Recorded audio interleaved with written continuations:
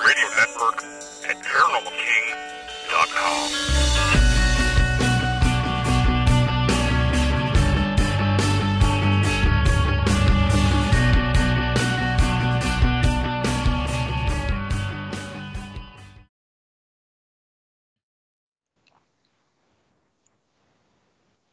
Welcome to the Paranormal News Insider for the week of July 20th, 2021, and episode number 485. And this is your host, Dr. Brian D. Parsons, and we are live on the Paranormal King Radio Network at ParanormalKing.com. And welcome everybody in the chat room for another exciting episode. Tonight, we've got a lot of UFO stuff. I know everybody loves that UFO stuff. Tons of news. Everybody's jumping on the bandwagon. You thought that after the disappointing UAP report that things would kind of just settle to the bottom of the ocean floor and we would just move on to the next big thing. But it continues to stir the pot. People are arguing about everything and bringing up a lot of interesting points, which we'll talk about a lot of that tonight, and a release of some new information. We have some information about the classified version of this UAP report that we'll talk about toward the end of the show. I'm not going to just blurt that out now. That's not how you do things. I got to tease you guys to keep you here for the full 60 minutes. And tonight, blurt that out. We've got a little bit of cryptid news that will kick off here. Looking at the events page quickly, I don't really see a whole lot. Got a lot, actually. There's quite a few coming up this weekend. It seems like July is the new May. Of course, things got to a late start as far as paranormal conferences and conventions are concerned because of the obvious concern of COVID-19, but looks like things are ramping up, although, there's a little concern about the different things happening with the COVID-19. Again, here we go. But so far, it seems like these events should go off. But again, like I've said for the last year and a half now, be sure to know what the process is for getting your money back and cancellation, what's going to happen to your money. And some of these events are getting a little weird about that, where they're just saying, well, we're not going to cancel. We're going to delay it for a year or 6 months, and they're going to hold on to your money like a ransom. But be careful if you're going to go to these events. Make sure everything is good. I mean, I don't think I would be making any plans for 4 or 5 months from now, to be honest. Just to be on the safe side with everything that's going on. We got to get together, planet Earth. We just got to take care of ourselves. Follow, healthy guidelines. Listen to scientists. They're not out to put chips in you or dead DNA or whatever people are talking about nowadays. But anyway, cryptid news this week. We got, we'll kick it off. We'll just kick it off. But anyway, to finish talking about what I was talking about. Events. Paranewsinsider.com, and you can click on the events tab at the top. I know, I think I'm missing one or two that are this weekend. Kind of drive me crazy. I can't remember what they were. I don't have a whole lot on there, but yeah, we'll see how the events go. If we start getting cancellations and things like that, it's gonna get really ugly. But I have a feeling that we're going to start seeing some of that in some states here in the U.S. Pretty soon. But keep your eyes peeled for that. Anyway, moving forward, cryptid news. So tonight's first story, I'm going to kind of go out on a limb a little bit. I'm going to assume that you, the listener, enjoy listening to podcasts. Well, that's, of course, because you're listening to this one. Also take a leap and assume that you also like cryptids because, again, you're listening to this show, and this is the cryptid news segment of the Paranormal News Insider. And I kind of stumbled on a story from Arizona, and it's from azcentral.com, which gotten quite a few stories from them over the years, and they shared a podcast called Valley 101. It's kind of a local Phoenix area podcast. They talk about different things going on in the area, and it's made possible by the Arizona Republic newspaper and azcentral.com. Again, talking about local topics to the Phoenix, Arizona area, which is kind of cool. It's the last place I've traveled to since the COVID pandemic, and that was back in January, late January of last year, and that's when I started noticing people wearing masks at airports. Started making me a little nervous. But of course, a couple of months later, we're all pretty much wearing masks. Well, their latest podcast topic is on a Bigfoot-like creature that purportedly lives in the area. Like many types of Bigfoot, this one has its own local name.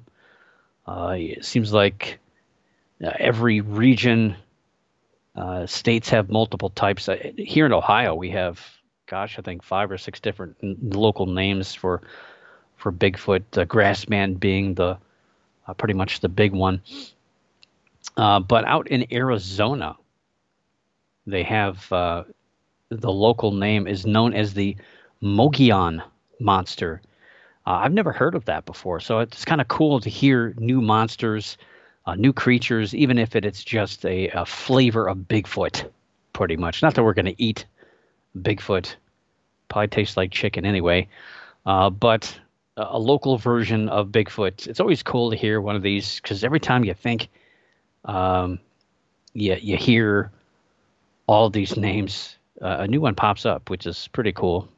Usually hear new ones from different countries, but to hear one in Arizona. Yeah, Arizona is pretty much known for the 1997 Phoenix Lights incident, as well as subsequent ones. About 10 years later, they had a few, but pretty much all explainable, except for one, of course, 97. The giant shadow that went over the city. Yeah, the lights, they explain, but not the giant UFO that went over that nobody talks about now. But back to this podcast about the Mogollon monster. The podcast is pretty short, but it's pretty entertaining. It's got some good production value, I guess. It's spliced together some interviews, a little bit of music, and the really cool background sounds that I used to do when I pre-recorded my segment here on this show. And I was really happy too. I actually went to the transcript. It was a little easier. I was listening to music at the time. I guess that's the excuse. But they had a transcript. So I was just reading it, and I saw a familiar name. So then I had to stop listening to my Sirius XM and go to cheap plug there. I didn't get paid. They should pay me for that. At least reimburse me a couple bucks. A familiar name, Dr. Doug Kelly. So I had to go listen to the podcast, which again, it was very surprised. It was very good production value on it. So Dr. Doug Kelly, a mentor of mine who created the Paranexus Anomalous Research Organization. He now heads the International Church of Metaphysical Humanism. He also operates Thomas Francis University, as well as the Institute of Metaphysical Humanistic Science, and the latter of which is where I got my bachelor's, master's, and PhD, the fancy letters at the end of my name. Doug explains what cryptozoology is and the overview of what he teaches his students. So, basic podcast, never talked about cryptozoology before. I think Doug is a fantastic person to explain cryptozoology. And also included in the podcast are Dr. Sarah Burdoff, who researches folklore and mythology at the University of California, Los Angeles. She kind of talks about obviously the mythological piece to kind of balance things out a little bit. And another name, I don't know if I was surprised to see it, but haven't heard this name in quite a while. I usually don't mention this person's name on the show because of the hijinks involved, but I think it's a very well-balanced addition to this podcast. Tom Biscardi the CEO and founder of SearchingForBigfoot.com, was the third and final guest on the show. Again, not the most reliable fellow in cryptozoology, but a long-standing member of Bigfoot. He's been around a long time. And again, a good representation to include in the podcast to help provide a balance between the other two guests. Apparently, Biscardi and company have investigated the Mogollon monster a few times and collected a number of reports in the area. So he was the person they reached out to provide a little bit of background. And so snippets of his interview are intermittent in the podcast. You can find the Valley 101 podcast on Apple Podcasts, Spotify, and Stitcher for starters, just like this show, the Paranormal News Insider. You can also learn more about the IMHS Metaphysics Institute at metaphysicsinstitute.org, as well as Thomas Francis University at tfuniversity.org. And these are great organizations to get a solid understanding of anything paranormal and metaphysical. I highly recommend those two if you're looking to get an education. And it's not like your certification courses where, Joe Ghost Hunting Group decides they want to charge money and teach you things that you can readily get off the internet. Very in-depth organization for those two institutions. What else do we got here? Well, you know what? Let me. I didn't save the link for that. That's not good. We're going to move on to Scotland and what happens in Scotland in cryptozoology. None other than, of course, the Loch Ness Monster. This story isn't really about the Loch Ness Monster, but a person behind it. Steve Feltham, who was 7 years old back in the 1970s, visited the Highlands of Scotland and learned about the Loch Ness Monster. He saw the Loch Ness Investigation Bureau, which is an organization started in 1962 to search for the Loch Ness Monster. They spent 10 years searching for the creature and shut their doors in 72. Steve, from that experience, was amazed that grown men were looking for this creature, and he figured this is something that he wanted to do, but it would take many years for him to, after that feeling, to change the course of his life. I wish I knew what I was going to do when I was 7. I don't know. Couldn't figure it out. Still can't figure it out. 40 years after that. At age 28, he was working with his father, selling burglar alarms. He also had a house and a girlfriend, but he suddenly left it all behind and drove to Loch Ness in a 20-year-old library van. That was back on July 18th, 1991. Just over 30 years ago. Gosh, that was 30 years ago. He now lives in the Dora's Inn car park near a beach on the loch. He sells miniature Nessie models made of modeling clay to make money to continue to live his life his way. Living the last 30 years of his life looking for the Loch Ness Monster, Steve says, quote, "I'm not trying to show the world, here's the final proof that solves the mystery. I'm addicted to the chase. I'm addicted to finding the new pieces of evidence. That's what keeps me going, that adventure," unquote.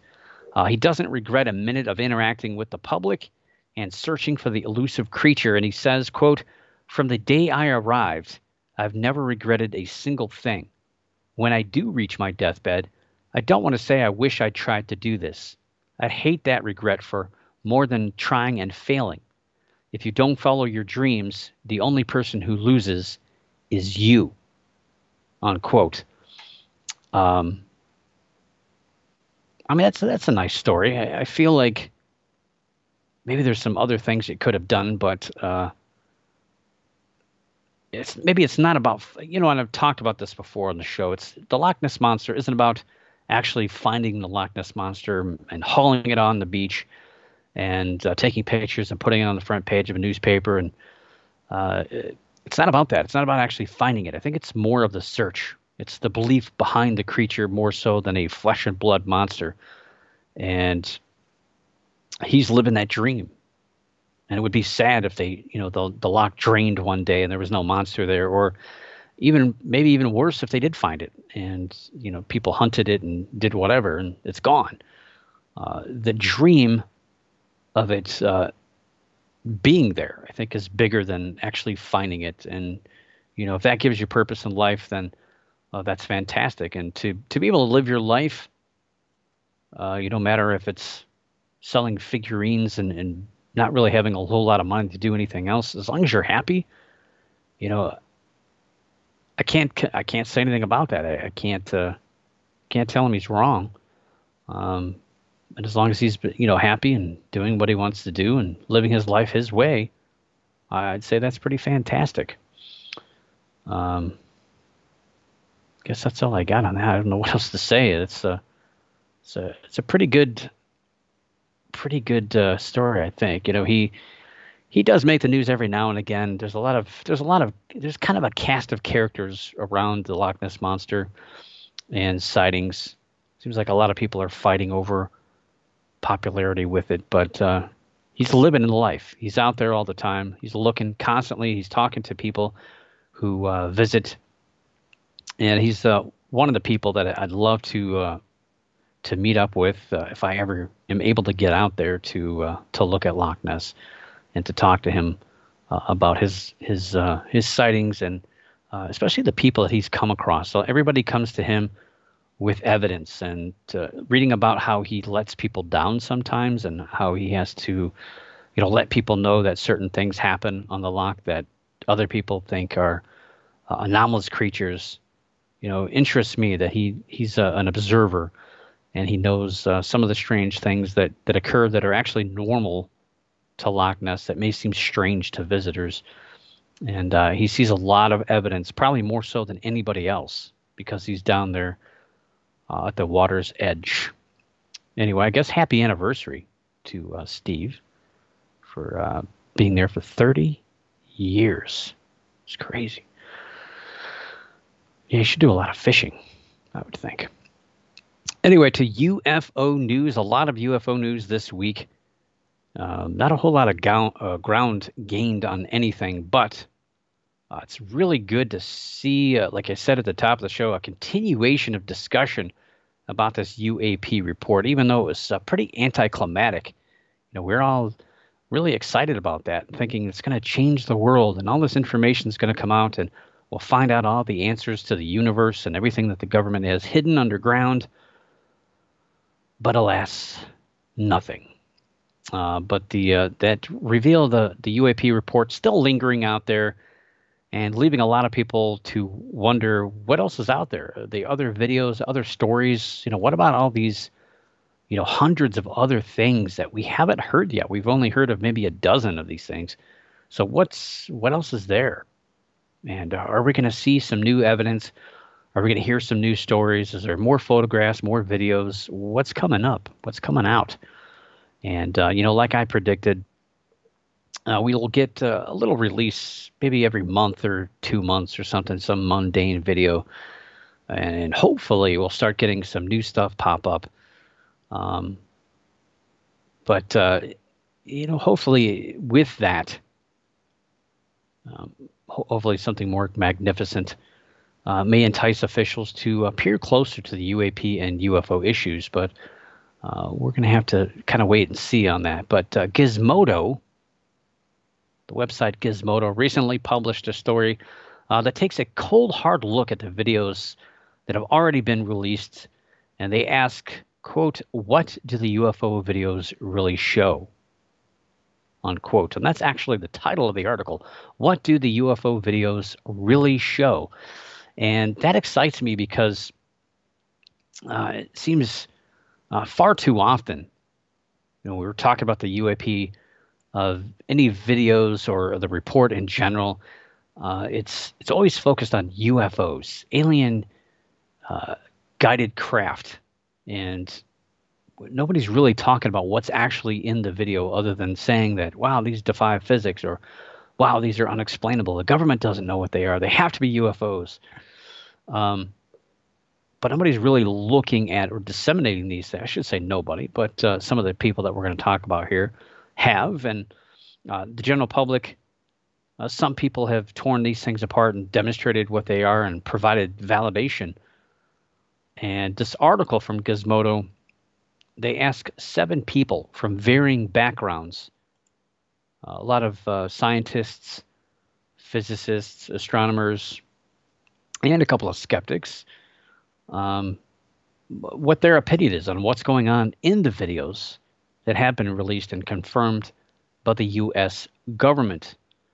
Avi Loeb, professor of astronomy at Harvard University and author of Extraterrestrial, the First Sign of Intelligent Life Beyond Earth, says, quote, "It is possible and likely that most of the past reports on UFOs from the general public can be explained by human-made or natural phenomena or as illusions, but we need to pay special attention to the small number of reports where the evidence is strong and undisputable. The key is to collect more evidence with our best recording devices. It would be prudent to progress forward with our finest instruments rather than examine past reports. Instead of declassifying documents that reflect decades-old technologies used by witnesses with no scientific expertise, it would be far better to deploy state-of-the-art recording devices such as cameras installed on wide-field telescopes or audio sensors at the sites where these reports came from and search for unusual signals," unquote. So kind of a different take there on what we're seeing. Who cares about stuff that comes out? You know, people spend hundreds of hours and dollars on Freedom of Information reports to get something that happened in the 1980s or 90s. But big deal. You know, that happened. There's really nothing we can do. We can't figure that out now. It's old stuff. As we've seen with different stories such as Roswell, people kind of create their own backstory to be a part of the story. So how much can we trust historical representations of these cases? So, you know, what can we do moving forward? I think that's a very intelligent viewpoint. We know we've seen strange things. Here's where we're seeing them. What can we do to move forward more intelligently? Jack Singal, associate professor of physics, University of Richmond, bases his statement in this article on the thought that many of the videos could be deceptively edited. He also feels that the Earth is a strange place, no kidding, and can cause some strange things to happen. And he says, quote, "Just because something in the sky is strange doesn't mean it's from another planet," unquote. That's something that I've echoed throughout the years, especially in the ghost field, telling people that just because you can't explain it doesn't mean it's unexplainable. It just means that you can't explain it right now. Maybe later on, or more evidence or more information, more data, you can explain what happened. And sometimes we get caught up in the moment, especially when you're, you know, all wearing your matching black shirts out in the dark with your flashlights, and you're running around. Every noise is a ghost, whether it's a bat or a rat landing in your hair or running through your feet. But if those things happen anywhere else, it's easily explainable. But when it happens in a purportedly haunted place, your mind is altered. And I think the same thing happens when we're searching YouTube for UFO videos and we see these things, or somebody says it was a UFO. Our minds are disengaged from reality sometimes. And it's just something that we engage in. As far as him saying that the videos could be deceptively edited, so I've seen this before. I've seen amateur video where people will slow things down or speed things up or change some things just to make it seem bigger or moving quicker or doing different things that it shouldn't be doing. And possibly that's something that some of these witnesses have done and could have even deceived the government with that. Who knows? The technology that we have nowadays, I remember probably 10 years ago, I made a statement that I said that a kid, an 8-year-old kid, can produce movie quality videos that would rival movies that came out 10 years ago or less. And that was, again, I said that 10 years ago. So who knows what kids can do now would blow stuff out of the water, still probably from 10 years ago. Would have been, you know, high science fiction type stuff. But you know, the technology we have with videos is absolutely insane. But the good thing with that, though, is there's also ways of learning about deception used in these, but sometimes it's really, really difficult to separate that, unfortunately. So we do have to question these videos. We do have to question these photos when we do see them because of that technology. Unfortunately, we can't take things at face values. And that's, you know, the unfortunate part of technology.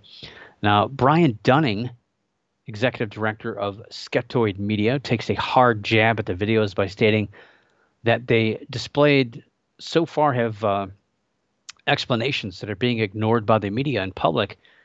And he says, quote, "We're frustrated because nobody wants to report the truthful, sober version of this, only the sensational view that there's some alien mystery afoot. It's bad journalism, and it's harmful to the public intellect," unquote. I couldn't agree with more, and that's my frustration. We're not talking about potential technology, potential droids. Was it last week? Not droids, drones. Was it last week? I ended the show about a mysterious drone that was flying around a helicopter and took off. It was known to be a drone, but it displayed the ability to last a lot longer, go a lot faster and higher than what a drone should be able to go. There's a lot of advancements in remote control technology that people are not really understanding, and people are building things that could potentially be dangerous. And not only domestically, you know, that's a threat that people are creating technology to spy on the government, but also foreign adversaries. What if these are, you know, technology that's beyond what we can do, but our foreign adversaries have this technology? Why are we not talking about that? We're only talking about UFOs, which is the intention of relating it to aliens. So it seems like every newspaper is doing that because it sells advertising space. You know, unfortunately, the media doesn't really care about reporting the truth as much as they do making money about reporting what they think people are going to click on or tune in at 11 o'clock at night and be scared out of their minds. They operate by fear, by misunderstanding, by angering people, getting people upset. That's unfortunately how journalism works in the world. It's not really about telling you what's going on. It's a business anymore. It's no longer something that should be reporting the truth to balance the government, inform the people. It's about selling cars, unfortunately. Just like TV shows. Don't trust anything you see on TV. It's all geared toward making money. Anyway, let me get off my soapbox. Whoa, 1 foot at a time. I don't want to fall.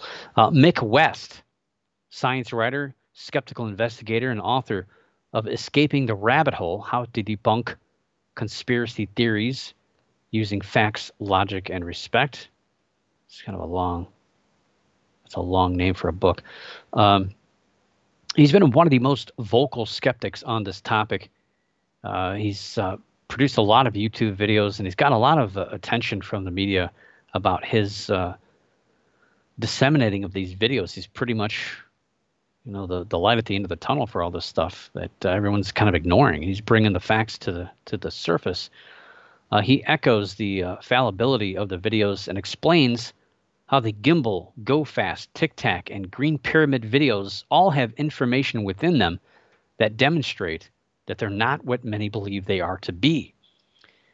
And, you know, he's demonstrated, he's shown evidence, and a lot of people just sidestep it. They just want to believe that they're UFOs. They don't want to be bothered by science or bothered by facts or information. Don't ruin the dream.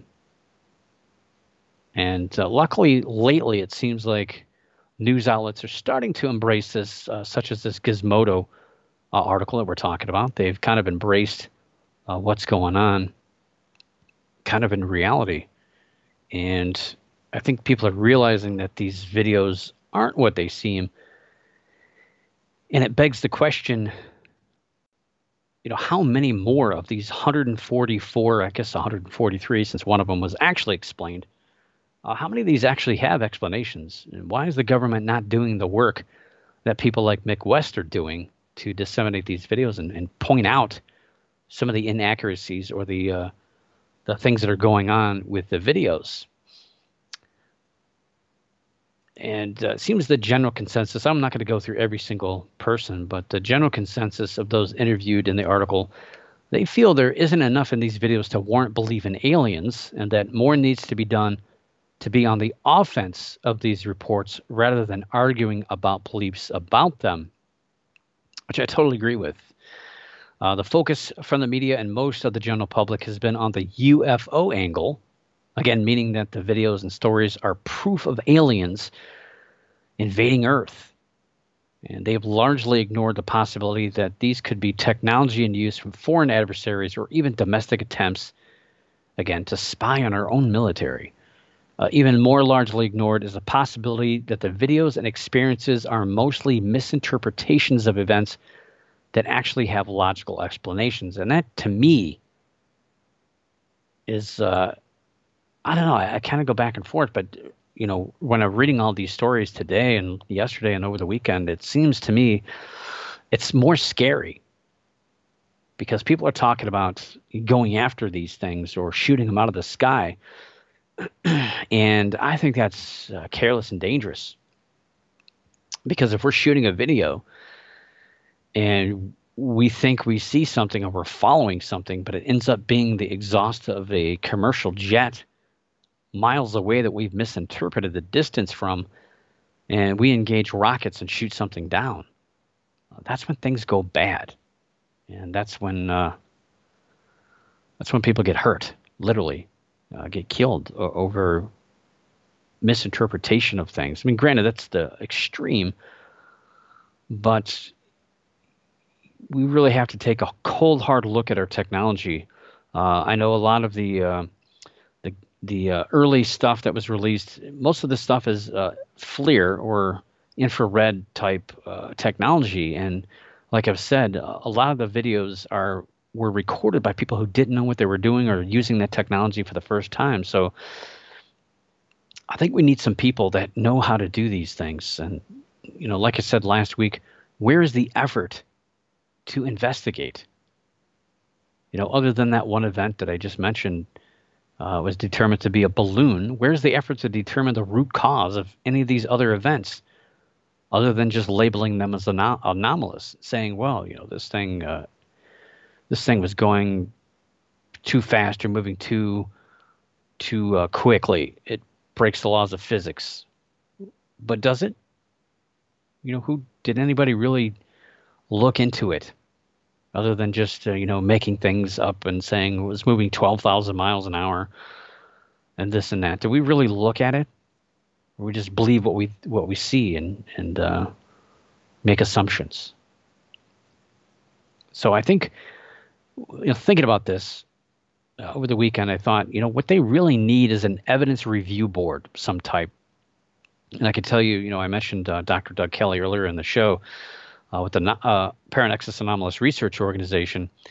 And we used to have an anomalous evidence advisory board where, as a group, we would get a video or a photo submitted by somebody. And I've been doing that for years on my own. And sometimes I'd reach out to other people and say, hey, here's this piece of evidence, this data or video or audio or whatever it is. What is your take on this? I have kind of an idea, but I want to see what you have to say. And that's having an advisory board. We're all able to disseminate it. We're all able to look at it from our varying aspects of expertise and kind of break down the evidence and try to find some sort of conclusion, or if there is a logical explanation for it, before we just label it anomalous. It's important to do, and there's a lot of times there's things that I didn't see that or hear that other people did, and vice versa. But working as a group is far more efficient than just throwing something out to the public and allowing the media to determine what it is. So again, I think what we need is an evidence review board of some type that includes people from a variety of backgrounds. My take is, aviation experts, FLIR camera designers, video experts, special effects experts, and especially astronomers, physicists, people involved in science, a variety of scientific arenas, and create something of a grading scale or a method of categorizing these sightings to help unravel them from each other instead of just throwing them all into a pile and saying, well, here we have 144 anomalous events. Well, which ones, have actual radar data or multiple systems that can, grade that versus some that are just some guy on the deck of a ship, probably was at the mess hall drinking or whatever, just filming his own thing. How many were filmed by pilots? Not that pilots are perfect observers. They're trained to observe aircraft and things like that, but they're not trained to see balloons or other objects in the sky. That can fool any pilot. We've talked about stories like that for however long I've been on the show. It's a common thread that we've seen, that just because a pilot is a pilot, a trained person to observe other aircraft, doesn't mean that they're trained to observe other objects that they're not used to seeing. And the good news is that it's weird because I had this thought and I kind of wrote all that out and said, gosh, we need this evidence review board. Well, the good news is that Avril Haines, the director of national intelligence, is actually doing this.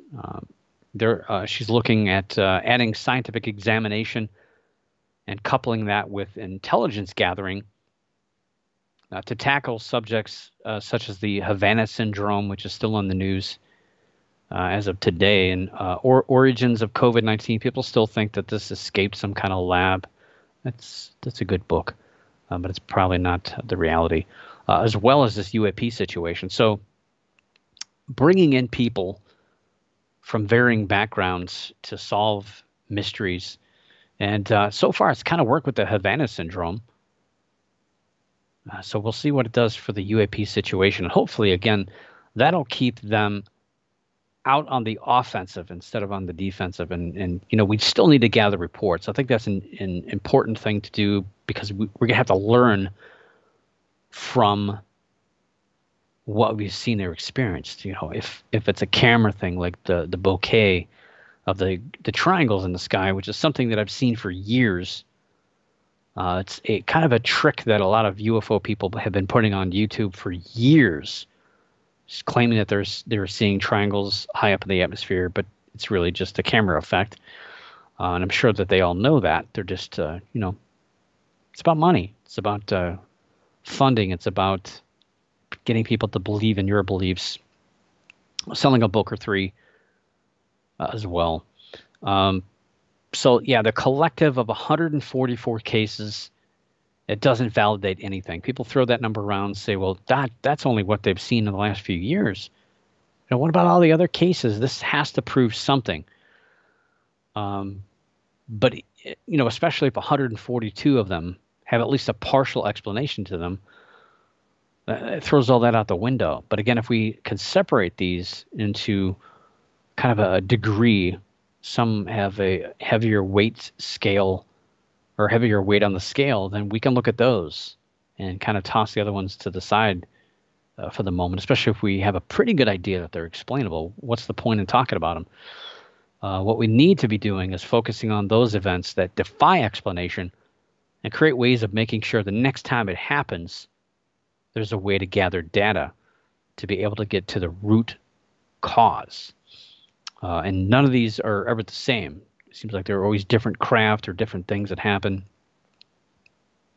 But I think the Navy is poised to be able to be the organization that can make this a reality, and able to be again on the offensive versus the defensive aspect of researching these claims.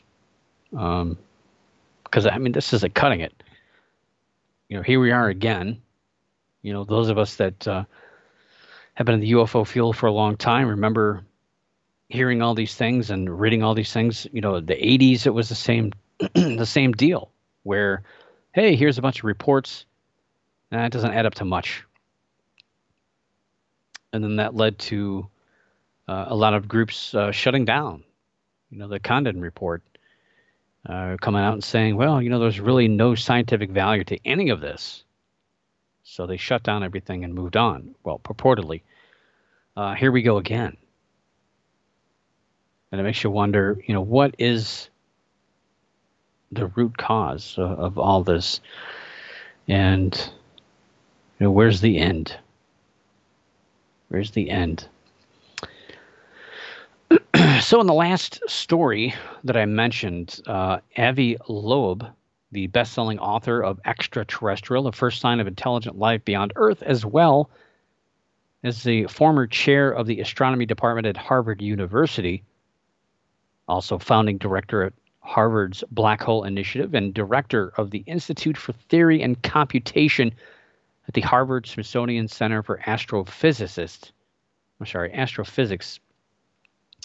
Too many physics here. He also chairs the board on physics and astronomy of the National Academies and the advisory board for the Breakthrough Starshot Project, and is a member of the President's Council of Advisors on Science and Technology. Loeb is a frequent author of articles in Scientific American. I'll stop reading other things when I'm trying to do this show. Scientific American. And last week he published an article titled, How to Tell If Extraterrestrial Visitors Are Friend or Foe. And that definitely got my attention. How do we know we have extraterrestrial visitors? But the article identifies a few of the major issues with interstellar travel. And it's something, it's a fun topic for me to talk about. And I know, who's that author? It's going to drive me crazy now. I'm trying to think. Antonio Perez. Is it Perez? Boy, that's going to drive me crazy. Paris. I'm sorry. Antonio Paris. Really, really excellent book on that. It's called Space Science, I believe. Space Science. He wrote a book, and there's a lot of this debate about interstellar travel. How does a spaceship like that move through space? How does it get away from gravitational pulls? How does it get away from the radioactivity? How does it propel itself? And not only that, how does it stop? Because if you have fuel to push yourself forward, you got to have fuel to stop yourself. Now, once you get going, you're going through space, but you got to stop somehow. You got to find a way to stop, which is the major problem with interstellar travel. You can talk about wormholes and all these other things. Maybe they can leap time and space. But there's a lot of problems with this, and this article only covers a few of the topics, but one of my favorite topics to kind of debate people with. Now, one being obviously the vast distances. It would take hundreds of generations and thousands of years would be needed to travel to nearby objects, even going the speed of light, let alone traversing to distant galaxies. So think about that. Several generations being born and dying on the spacecraft just to be able to get that far. Granted, maybe you've got creatures that can live. Obviously, we're pretty limited. 70 years.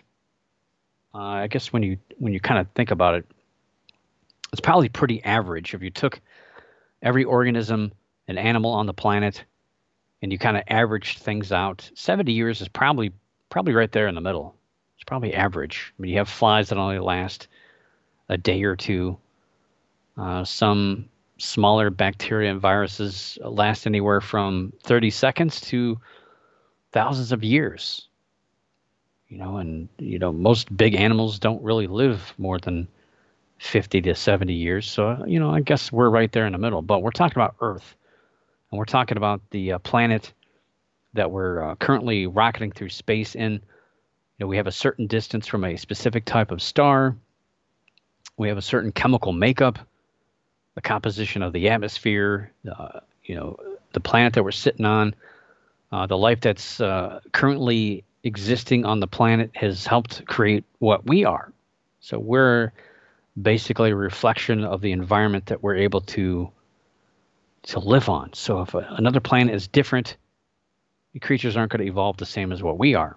We seem to have all these alien movies where all the aliens look like people, or maybe they're just, purple or blue or green or whatever, but they still like human-like, 2 arms, 2 legs. It's probably not going to be the way things happen, to be honest. But the distance involved is one of the biggest problems, and I'll add the frailty of complex organisms like ourselves. I mean, even a few months in space causes physiological issues that can limit our ability to function normally. Some astronauts have a hard time getting around for a while. And if they're up there a long time, like the International Space Station, muscle atrophy happens. Granted, you could probably create false gravity on a ship. We've seen a lot of movies with that. It's funny, you watch Star Wars and stuff, they just jump in a ship and they go into space and they're just walking around like normal. How's that happen? We won't even get into the Star Wars sequels where the ships run out of fuel and they just stall in space. That's just ridiculous. That's not how it works, by the way. The frailty of human life. So a flesh and blood travel doesn't make sense. Sticking us in a spaceship and launching us into space, it's probably not the right thing to do. So what do we do? And what have we done historically? So obviously, the first few things that we've launched into space, you can go back to Sputnik. We launched machines around the Earth. We launched machines to the moon. We launched machines to Mars and other planets. We've got machines out in space right now that are leaving. They're leaving the solar system, headed out into the galaxy and other parts. So we're getting there, but we're using technology. We're using machinery to do all this. We're not doing it ourselves. Granted, Russia launched monkeys and dogs and stuff, but that's just to see what would happen if we went up there. That's all political. Putting people into space is about politics, not about science, really.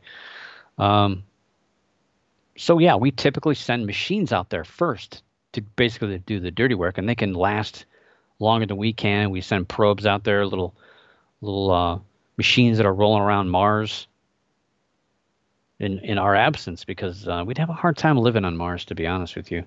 We're pretty weak.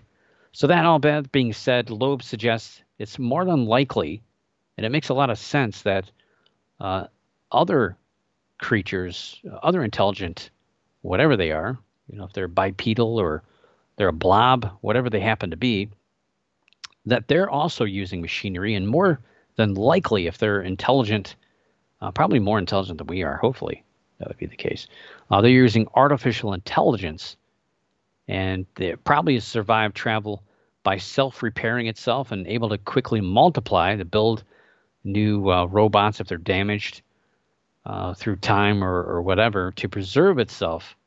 And these would be the first candidates that would represent intelligent life that we come across. It's possible, and I agree that if UAPs are not from Earth, they're more than likely just probes that, if piloted at all, would be artificial in makeup. Could be artificial flesh and blood creatures that are just, operating on some sort of intelligent artificial intelligence, or we would think of like machines, like robots, like the Terminator, something like that. That's our assumption, like R2D2 or C3PO. But probably the could just be stitched together. Well, I guess robots like the Terminator, which looks like flesh and blood, but really a machine underneath. I think that's kind of the thought process there. Well, Loeb examines what we should do if we encounter such technology. Like, how would we do that? How would we get along with artificial intelligence? Well, I'm going to quote a good chunk of this, but I think it's important. And I think it's fantastic, and it's really good logical thinking. So Loeb says, quote, initial impressions can be misleading, as in the story of the Trojan horse used by the Greeks to enter the city of Troy and win the Trojan War. Therefore, we should first study the behavior of alien probes to figure out what type of data they're seeking. Second, we should examine how they respond to our actions. Now, with no choice left, we should engage their attention in a way that would promote our interests. But most importantly, humanity should avoid sending mixed messages to these probes because that would confuse our interpretation of their response. Any decision on how to act must be coordinated by an international organization such as the United Nations and policed consistently by all governments on Earth. In particular, it would be prudent to appoint a forum composed of our most accomplished experts in the areas of computing to interpret the meaning of any signal we intercept, physics to understand the physical characteristics of the system in which we interact, and strategy to coordinate the best policy for accomplishing our goals. Ultimately, we might need to employ our own AI in order to properly interpret the alien AI. The experience will be as humbling as relying on our kids to make sense of new content on the internet by admitting that their computers and their skills exceed ours.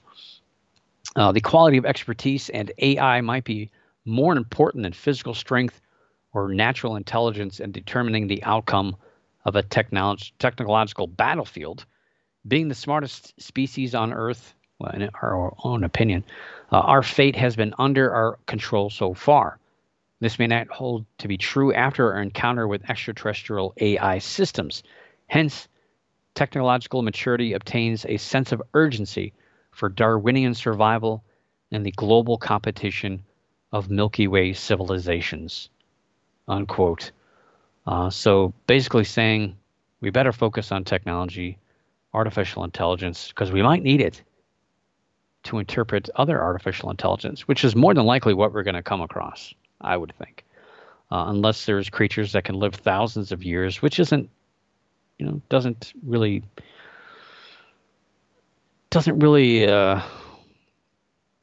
say that it can't exist.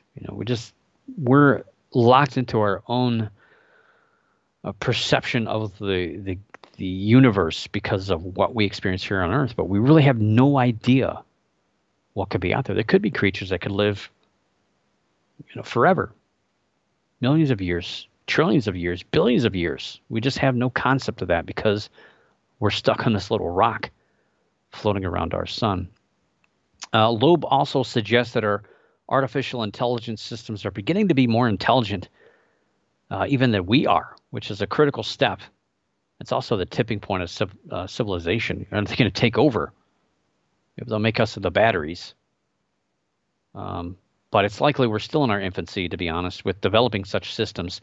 Although we've come quite far in the last few decades, it's enough to match wits, or at least not get us blown up by more intelligent systems, hopefully. And my hope is that we won't have to wait too soon to interact with something like that. Let's hope. Let's face it, Earthlings, we need help. We're dying of diseases. It's only a matter of time, and people have feared things like this, such as COVID-19. And luckily, this wasn't a bad virus. It could have been a lot worse. Could have had a much higher infection rate, a much higher mortality rate than what it did. We got lucky. We dodged a bullet, I'm going to be honest with you.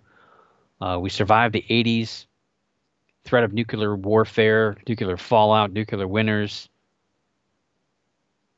I guess nuclear summers, too. It'd be nuclear all year round, wouldn't it be? Instead of just winter. Um, we got a taste of that with Chernobyl. Who knows? We've been lucky. Cuban Missile Crisis.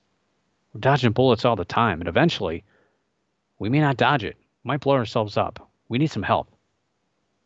Maybe our neighbors can come over here and talk some sense into us. Yeah, the Spanish flu. Can you imagine if the Spanish flu were to hit now and people were like, no, I'm not wearing a mask. I'm not getting a shot. Are you crazy? I'm not going to change my DNA. You're not going to put a chip in me. Get out of here. I'm not going to save my family. I don't care. I'm selfish. Yeah, we've dodged bullets. And hopefully, the world, our world would become a little smaller. And maybe it's the kind of kick in the pants that we need here on Earth to find out that we're not alone, that there's other things out there. And we better get our stuff together quickly. And I think that perspective could help us as well. Last story tonight. Again, on the UAP report, back to the UAP report, which was released to the public back on June 25th. We're all excited. And then we read it. And we're like, wait, what? 9 pages? That's it? I think a lot of us expected a lot more content than that. So after that release of the report, the question was, a lot of us had in the back of our mind, is there more to this? What are we seeing? Are we just seeing the synopsis? Are we missing out on all these details? Is there a classified version of the report? And how big would it be? And it didn't help that officials declined to answer the question when it was asked. And speculation, of course, ran rampant. And many people were making their own guesses as to how big this report was. And people were guessing anywhere from 70 to 400 pages in length, which is kind of what I would think. I would think about 200. If you're going to list all these reports and all the data, any kind of witness statements, granted, you probably wouldn't iron it all out, I guess. You'd have to refer to other documents because that's what they do to continue that hierarchy of information levels so people can never put everything together. That's just how the government, compartmentalization. So each level has access to information so that nobody really at any level can put everything together. So everything is ambiguous. That's the methodology. John Greenwald, author and podcaster who also operates the website The Black Vault, which I'm sure we're all perfectly familiar with, he tweeted out last Thursday that he confirmed the actual length of the classified version of the UAP report. The original report, like I said, is 9 pages long, and pretty much you have the title page, the resources at the end. It's pretty much, a lot of it's just a waste of space. It kind of repeats itself a little bit. So it's really only like 5 pages long when you break it down. A lot of it just takes up unnecessary space. And an email from Sally A. Nicholson, a Freedom of Information Act liaison for the Office of the Director of National Intelligence. She simply stated that the classified version of the report is a whopping 17 pages long. What a letdown. 17 pages. Now, I wonder what we're missing in those extra few pages, but it's probably nothing too exciting. It's probably even more of a letdown than what we've already read, but who knows? Again, this is on a small sample size of things, and we can only think about what comes next. What happens down the road? What happens when groups of sightings happen now? Granted, we'll never hear about it if it's something that is involving known governments. Granted, we do hear about the occasional. I think I mentioned it last week. Russia's always invading our airspace in Alaska, and other governments are peeking in on us around the corners of our country constantly. We probably don't hear about a lot of that because national security. So I wonder why we hear about all these UAP reports. But hopefully we'll see some more stuff coming out soon, and we'll be able to talk about it here. And hopefully we'll make some headway, and who knows, maybe some major milestones coming as far as contact with UAPs, or really getting down to the brass tacks of what's up there in our skies. But in the meantime, we can dream on and hope for the best. But for now, I'll see you next week. Keep your eyes in the skies, your ears in the woods, the hair standing on the back of your neck, and always keep your mind slightly ajar. Don't let your brains fall out. And don't close your mind to other possibilities. You know, the other side's not always wrong. Keep your mind open. Above all else, don't stop believing. For the Paranormal News Insider, this is Dr. Brian D. Parsons reporting